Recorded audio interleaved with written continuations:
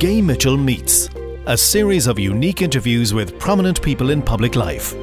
These interviews go beyond the normal soundbite and provide real analysis of issues in public affairs. In this episode, Gay Mitchell talks to economist and former Secretary of the Labour Party, Brendan Halligan. Welcome, Brendan Halligan, former General Secretary of the Labour Party, Senator, TD and MEP, and founding President of the Institute of International and European Affairs. It's very good to have the opportunity to talk to you, Brendan. What brought you into politics? I have no idea, to be perfectly honest. I could say one or two incidents, but I was always inclined like that, even when I was a very young teenager. And I got involved in the cooperative movement very early on, community development in an urban setting, of course, to a great extent in the area where we're sitting down having this interview, Donore Avenue and so on. And it was just a natural progression. I joined the Labour Party as an ordinary member in my late teens, and then for various reasons I went away, including other things. But when I came back, I renewed my involvement in the cooperative movement, and that led me naturally into the Labour Party. And from there on, it just got more intense. Well, what are your favourite memories of the Labour Party? You've been there for a long time. Well, it was a community. It was big enough to be significant, but small enough to be intimate. So you knew practically everybody in the party all over the entire country. And there probably would have been about 5,000-6,000 active members. I'm not saying I knew them all, but I certainly knew a fair share of them. And it had a rhythm to the year. For example, the annual conference in the Labour Party was a very big gig, and it was taken terribly seriously. And it was over 3 days of a weekend, and it was sort of the highlight of the year. And it was a combination of everything, politics and socialising and having a good time, but also some very serious stuff. And I suppose in many ways it's the party conferences would be my biggest memory. And there were very dramatic things at these conferences. One, Brendan Corish gave a speech which is included in the 50 best speeches ever given in Ireland, which I helped to write, 1967. And we had a very dramatic conference in 1970 about whether or not we would go into coalition with Fine Gael. That nearly sundered the party. And then, of course, there were a whole series of conference debates on a very emotional question about support for the IRA. Fine Gael is very clear where it stood. The Fianna Fáil were ambivalent, let me put it like that. It had its big row on the RDS, where it nearly split apart on that matter.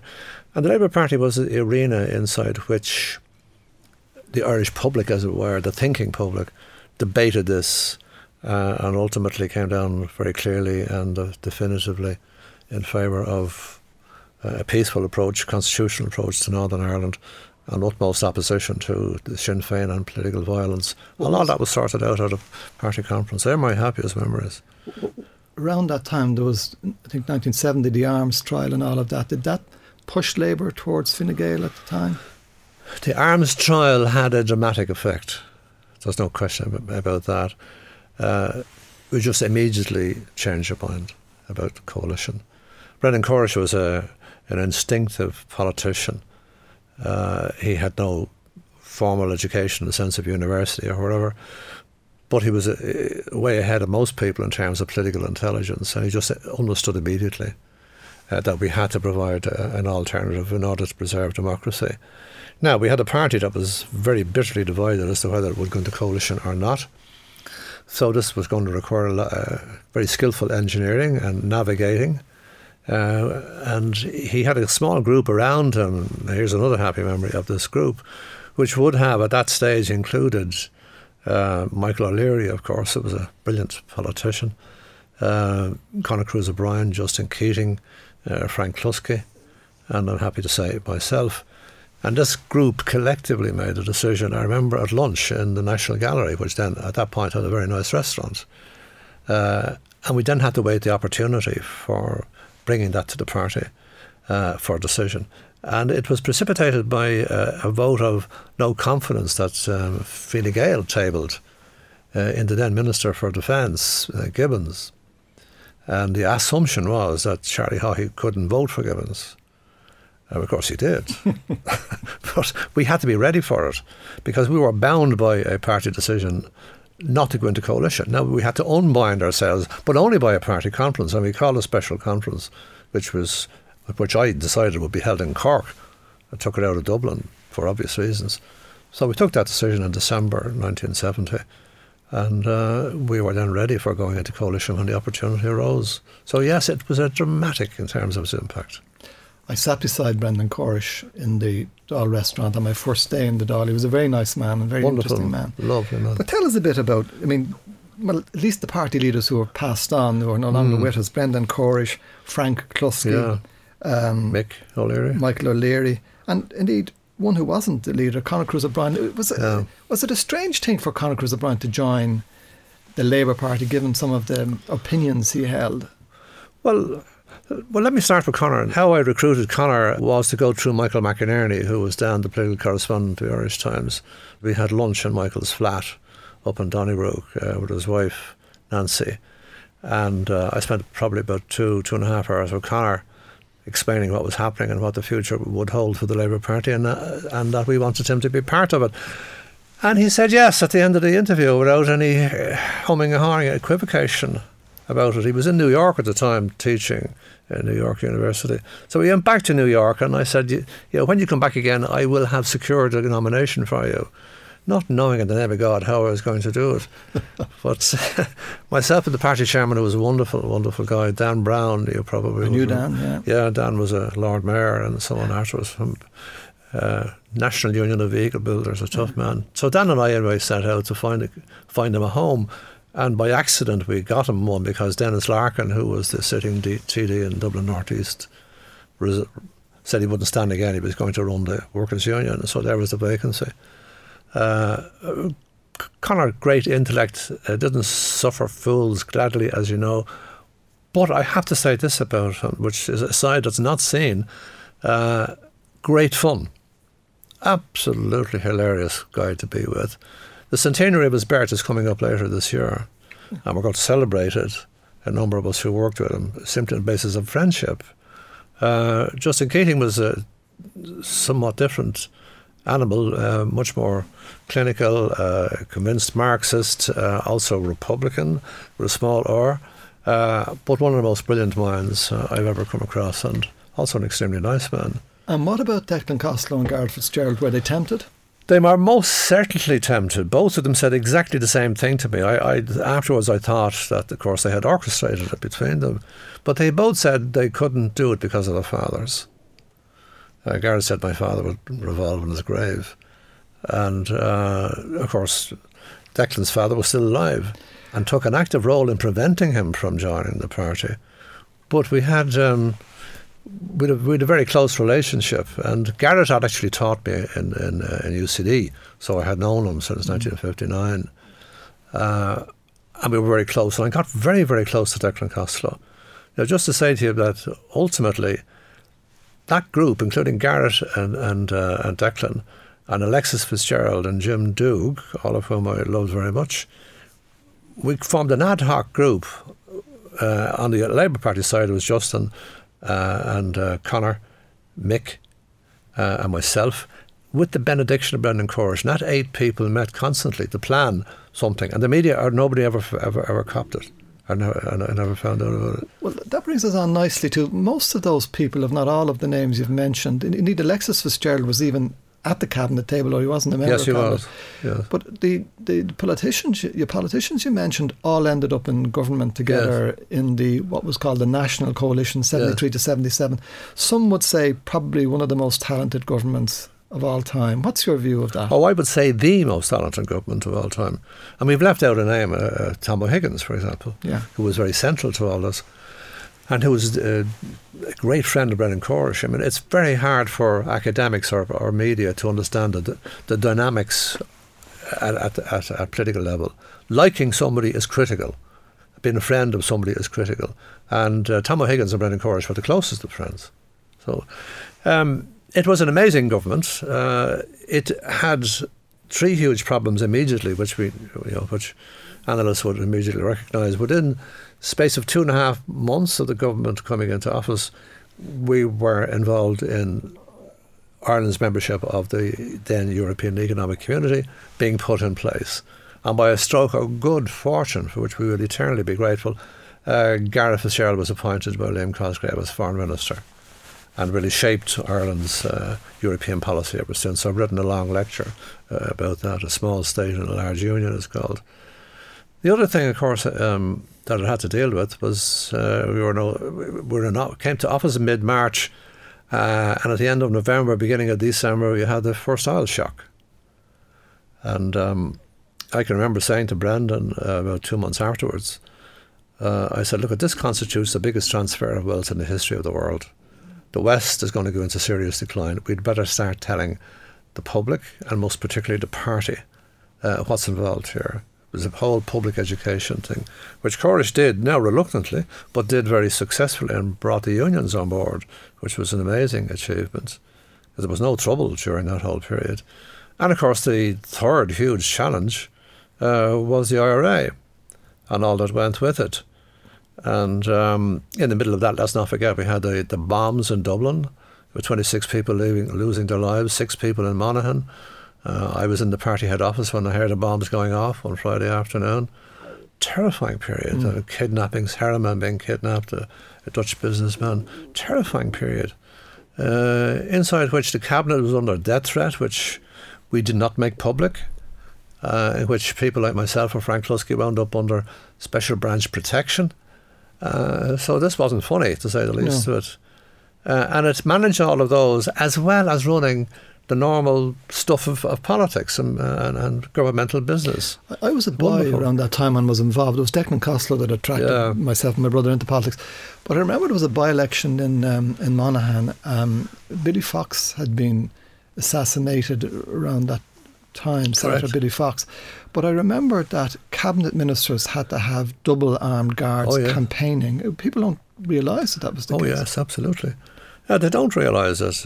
I can remember being on a platform at Party Conference, I think it was in Galway, middle of the Saturday afternoon. I get a message, Gardaí have said we have to evacuate immediately. There's a bomb threat. And I said, no, we're not. My judgment is that it's a hoax, and I'm not going to succumb to these people anyway, and we're not moving. But, that was the atmosphere inside which you lived, and there were armed Gardaí all around the place.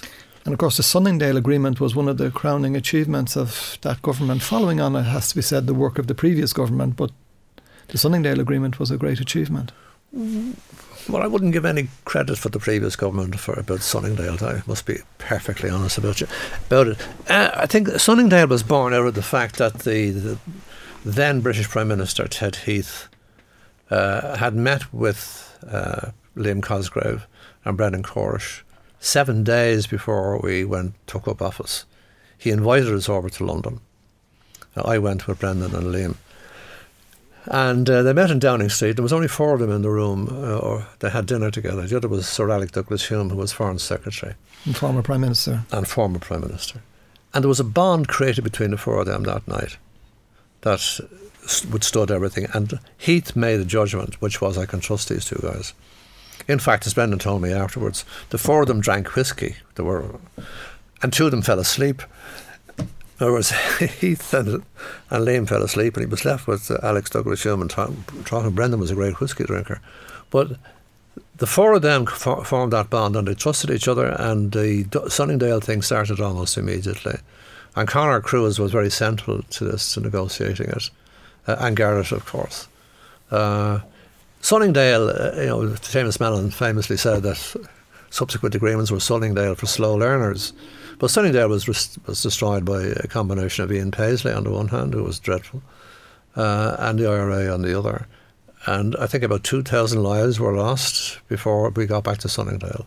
Extraordinary. And what could have been achieved in that 30? I was very close to Jerry Fitz, who was the leader of the SDLP and the Deputy First Minister. And I know how it would have worked. He had a wonderful working relationship with Brian Faulkner, of all people. Very open and honest, and in fact their offices were opposite to each other, and Faulkner said on day one, we'll do a deal, we'll never close our doors. You can see who's coming into me, and I'll see who's going into you, and boom, boom. And they both got on extremely well. But that could have worked, but it was destroyed by Paisley, most particularly, as you know. You mentioned Garret FitzGerald's appointment as Foreign Minister. Liam Cosgrave as Taoiseach was an extraordinary man. Everybody expected Garret would be Finance Minister and Richie Ryan would be a Foreign Minister, but he switched them. But the working relationship between Liam Cosgrave and Brendan Corish seems to have been exceptional. It was exceptional. Again, I go back to people liking each other. They liked each other. And I remember one of the journalists asking me, well, what do they talk about when they're together? I said, but that's easy, to talk about racing, talk about horses. So that a common interest in horses. I mean, Brendan Corish backed every day. Small amount of money, but he backed every day. Very like Jerry Fitt, who backed horses every single day as well. They completely trusted each other. As I say, liked each other. And there was never any competition. And between them. And the secret of Liam Cosgrave's Taoiseachship was that he gave you more than you thought you were entitled to. So this is a superb way of managing a relationship. So, for example, no matter what way you looked at it, on the basis of the number of seats we had, either in the Dáil or the Seanad, or wherever, our share of the vote, we were only entitled to 4 seats in the cabinet, mathematically. And I remember that they met on the Monday after the election at 2:30 in the afternoon, and I had geared Brendan up with all sorts of arguments as to why we should have 5, and blah blah and etc. And half an hour after leaving him, I got a phone call say, come up to the office now immediately. I said, what's happened? This talk's broken. No, he said, come up and I'll tell you. He said, before I opened my mouth, Liam said, before we start, you have 5 seats in the cabinet. You can have the Department of Finance personally. If you don't take it, I'll have it, and then we'll work out what the other seats are. Very good way of doing business, wasn't it? And you mentioned the oil crisis. Inflation was enormous, but despite that, Brendan Corish, as Minister for Health and Social Welfare, was able to agree with Richie Ryan that social welfare increases would keep pace, and they brought down the old age pension from 70 each year to 66 in the middle of all of that crisis. But that was a difficult process agreeing to get that done, was it? Yes and no. The key relationship there was between Frank Lusky and Richie Ryan. They were both, shall we say, spiky. They had both served in Dublin City Council together. I served in the same constituency. And they hopped off each other a little. Twice they brought the government to the brink. But in each case, we weren't going to go over the edge. On one occasion, Brendan said to me, look, we're in trouble here and the party conference will vote us out of government unless Frank Lusky gets the increases that he's looking for. And he had me go to Liam Cosgrave and go to all the Fine Gael ministers, which I did, telling them the story. And Liam Cosgrave sorted out the problem by a brilliant piece of political engineering, which is a long story, which I'd be happy to tell you in the pub. But just to say that Liam Cosgrave did that, and those two men then went off and buried the hatchet together in Buzzbill's hotel, and we're all at the gate looking at them saying, the pair of you, the trouble you're after causing us. But you're right, it was done every year. There were increases more or less kept in line with inflation, brought the old age pension age down. But don't forget, introduced a raft of other reforms, particularly for women.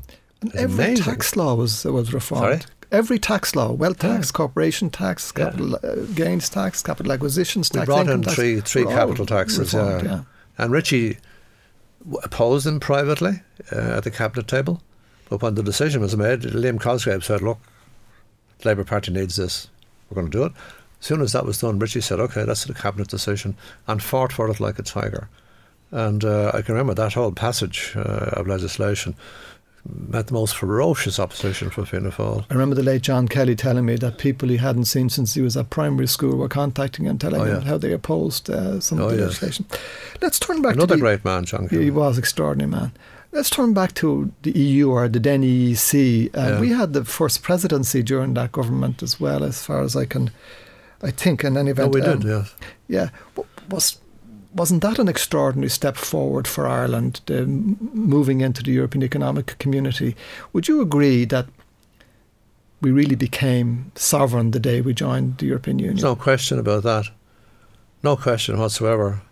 Garrett put it brilliantly in an article that was in the Irish Times. He used to write, as you recall, twice a week before he became a minister for the Irish Times. He said membership would be psychological liberation. And it's only somebody with his background and insights could have said that. And that's precisely what it was. We became sovereign the day that we stepped into the council room as an equal of Britain. Up to that, we were a supplicant. We were a mendicant. We were in diplomatic terms, we were always the them on there. We were the one looking for something. And there's no question that I'm not criticising the English as distinct from the British, but it was in their nature and their history had formed them in a certain way, but they treated us with a certain amount of disdain. You might even say contempt on occasion. But when we tried to say, look, we have a direct interest here in Northern Ireland, and we're telling you what's happening, and we're asking you to do this, that and the other, in 1969, and most particularly in 1970, we were virtually thrown out of the offices. I remember going into Whitehall with Brendan, meeting the junior minister at the Home Office who was responsible for Northern Ireland, and Lord Stonham, who actually was a trade union official, Victor Carton by name, and practically been turfed out. Now, what membership of the EEC did was it put us at least formally on an equal footing with them. And we then also began, anyway, to express ourselves, most particularly through Garrett. And you're right to say the first European Council meeting was held here in Dublin with Liam Cosgrave chairing it. And don't forget that we also helped to solve the problem for Harold Wilson, who had stupidly committed himself, if elected, to holding a referendum.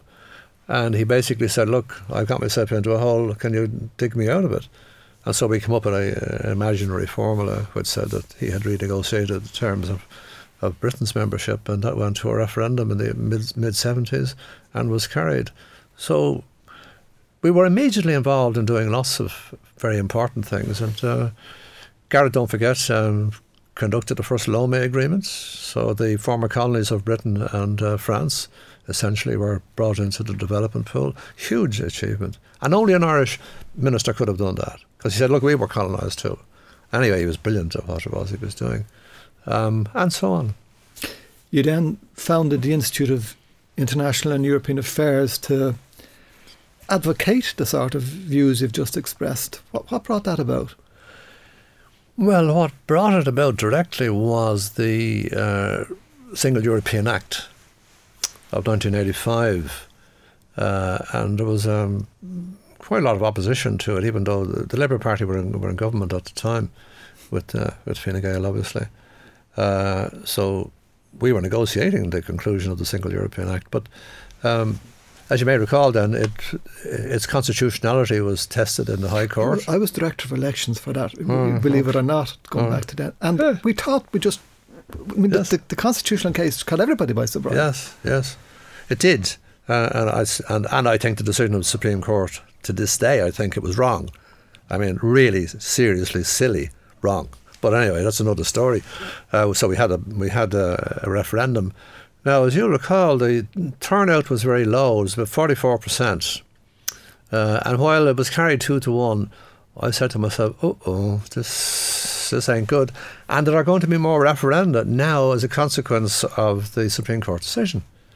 So we better have a better level of debate than we have just had. The level of debate was appalling, which it has been ever since, of course.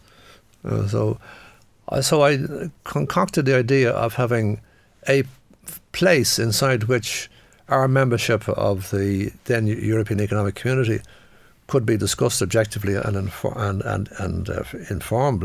an informed way.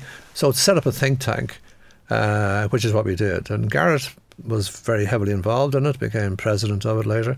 Jim Doug was central to its formation. But it was all party, and I had all of the social partners involved and engaged.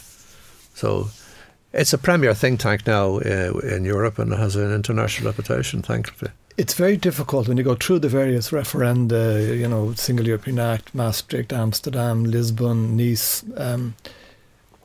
It's very difficult to engage people in the debate on the serious matter of Europe.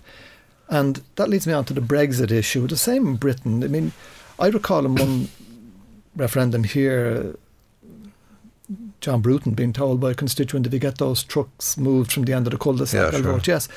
And I think a lot of that played a part in the Brexit referendum, people who had difficulties with the British government voting to go out. But what about Brexit? They're going ahead with it now. What are your concerns? What do you see as the opportunities? Would you share a view I've expressed that this could be the best opportunity for Ireland since 1922? Well, funny enough, I would. Absolutely. No, a lot of people don't see it like that. But I've said that this is we're finally cutting the umbilical cord with Britain. And again, I'm going back in a sense to Garrett saying it was a psychological liberation to join the EEC. It was half of, or maybe 3/4 of a psychological liberation. But the remaining bit has got to be done. We're like the little bird has been thrown out of the nest now, and we have to learn to fly on our own. And we haven't flown on our own. But I think anyway, until now, and I think in life that sometimes an unexpected challenge that seems to be beyond your capacity to respond to is the best thing that ever happens to you. But this is certainly true in business. So sometimes if somebody is promoted into a job, there's only the promoter sees that they have the potential. Now, I think that this will cause a revolution in thinking here, in particular as to how we relate to the rest of the world in terms of business. So I think it's the most wonderful thing that has happened. I wish I was younger to take advantage of it, but I'm not. But I think from my children, and most particularly from my grandchildren, this has been a wonderful thing to have happened. You know, in 1973 and now, 2017, we have increased our standard of living in real terms, I'm talking real terms, I'm not saying now as an economist, by 400%. This is unbelievable. But never in our history have we experienced such growth. This is the place to live, to be. Now, this is the time. Now, in all the history of the Irish people, this is the time to be alive now and here, especially in Dublin 8. People don't remember this, but when I moved into where I'm living now, first a journalist lived nearby, and shortly after I moved in, polls went up for putting in phones in the area. And there was going to be, he thought, a major scandal because a TD was getting a phone. In fact, the house I got already had a phone in it. But people don't realise that you had to wait for 5 years for a phone. We had no motorways. People were being killed every weekend. So, I mean, the sort of things you mentioned, the way society has changed. But this is going to bring with it its challenges. With Brexit, there'll be probably further European integration. There will. And this may give rise to, for example, the issue of defence commitments. Correct. Is that a challenge we're going to face? There's no question about that. Absolutely. We're going to need help to accommodate to the new economic circumstances of Brexit. We are the most exposed, the most vulnerable economy in terms of British withdrawal. We're 6 times more dependent on the British market than any other member state. I think no matter what way you look at it, we're going to require assistance, something equivalent to what Jack Lynch got in 1979 when we joined the European Monetary System. So whether it's soft loans or straightforward cohesion fund type funding, I don't know, but we certainly are going to need this. So we're going to be looking for solidarity. Now, but solidarity is a two-way street, and we'd better express solidarity. And I think the key area is in security and defence. And I don't think we can continue legitimately to be a free rider in defence. And we've got to be part of the common defence of the organisation to which we belong.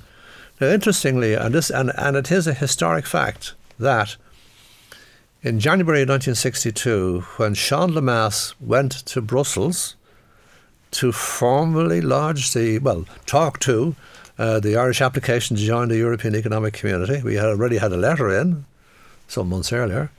He said two things to the ministers of the 6 member states then. He said, one, we're not looking for any money. Oh dear. And secondly, we will contribute to the defence of the organisation of which we're going to become a member. Now, of course, we looked for as much money as we could get, and we never joined in common defence, and we're going to have to do that. I wonder, have we allowed ourselves to be brainwashed into seeing this as a challenge when really, again, it might be an opportunity? We need defence cover ourselves, and we don't fund our own defence forces sufficiently.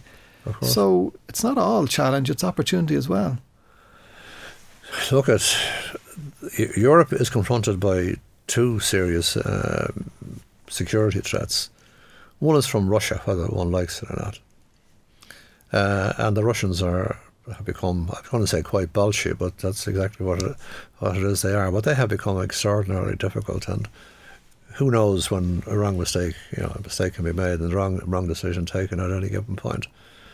And we've seen the Ukraine, and they're certainly giving huge trouble in the Baltic area, and so on and so forth. But the other is, of course, Islamic terrorism, which ain't going to go away. So there's a distinction between defence and security. But we need to be involved in both at the core and to understand the linkage between the two. And ultimately, it is in our own self-interest that we should do so, of course.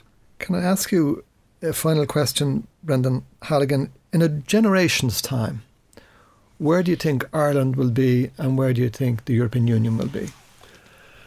I'm absolutely convinced that the European Union will have deepened its level of internal cooperation. I mean, the academics call that further deepening of integration. There will be a single European economy, in my view. There will be new institutions, including a European finance minister. There will be common policies, certainly in areas like energy, that are meaningful, say in terms of energy security, which is utterly and absolutely essential. But there will also be a fiscal union. And fiscal union will involve transfers. Our German friends will have to come to terms with that ultimately. But we're going to have to come to terms again as a matter of solidarity on corporate taxes. We can't be the dog in the manger here. And I think we've got to be part of that. I suspect that the European Union will also have taken onto itself a reasonably strong and persuasive, in terms of deterrence, defence capacity. At the moment, we're all free-riding on the United States. It's the only point I think where President Trump happens to be right. But I think we've got to get out of that. I think we have to learn to defend ourselves. And finally, to say about the future of the European Union, it will, by 25 years from now, have encompassed the Balkans in their totality. And I think that is the ultimate guarantee of peace within Europe, to have solved that problem, particularly Serbia and so on. And Ireland's place in all of this? Well, hopefully where Gareth Fitzgerald placed it in 1973, right at the core, and where we have been ever since. So yes. Brendan Halligan, it's been a great pleasure. Thank you very much. You're very welcome. It was a pleasure as well. Thank you. Gay Mitchell Meets, a series of unique interviews with prominent people in public life. These interviews go beyond the normal soundbite and provide real analysis of issues in public affairs. Gay Mitchell Meets is a unique media production.